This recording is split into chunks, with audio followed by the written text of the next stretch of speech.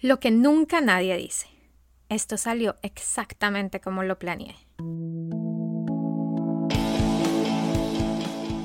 Me siento terrible. Un micropodcast con las coaches de liderazgo Juanita Molano Parra, Christine Sachs y Katharina Schnikas. Crónica 41. Ilumina la sombra, oscurece la luz.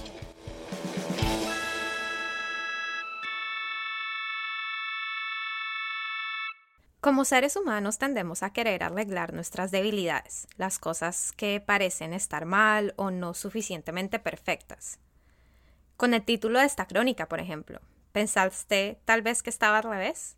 ¿Querías entonces arreglarlo? Si tuvieras la oportunidad de cambiar una cosa en tu vida profesional, ¿qué cambiarías? ¿Corregir una debilidad o reforzar una fortaleza? Hay mucha evidencia alrededor del liderazgo basado en fortaleza. Puedes mejorar rendimiento, crecer, ser mejor, mejorar las motivaciones intrínsecas para avanzar y como resultado final habrá destreza. Arreglar las debilidades, por otro lado, te ayuda a sobrepasar cuellos de botella donde no hay delegación posible, o te ayuda a arreglar problemas específicos que arreglan el sistema como un todo. Y a veces hasta logras desarrollar una fortaleza no desarrollada todavía. Desarrollar tus fortalezas y mejorar tus debilidades como una decisión intencional puede ser muy útil.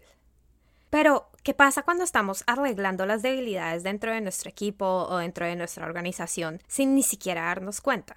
Si en realidad estamos cayendo dentro del patrón automático de arreglar lo que simplemente es. Conectándolo con nuestra última crónica del plan perfecto, es como si sin intención siguiéramos el plan perfecto para corregir las cosas.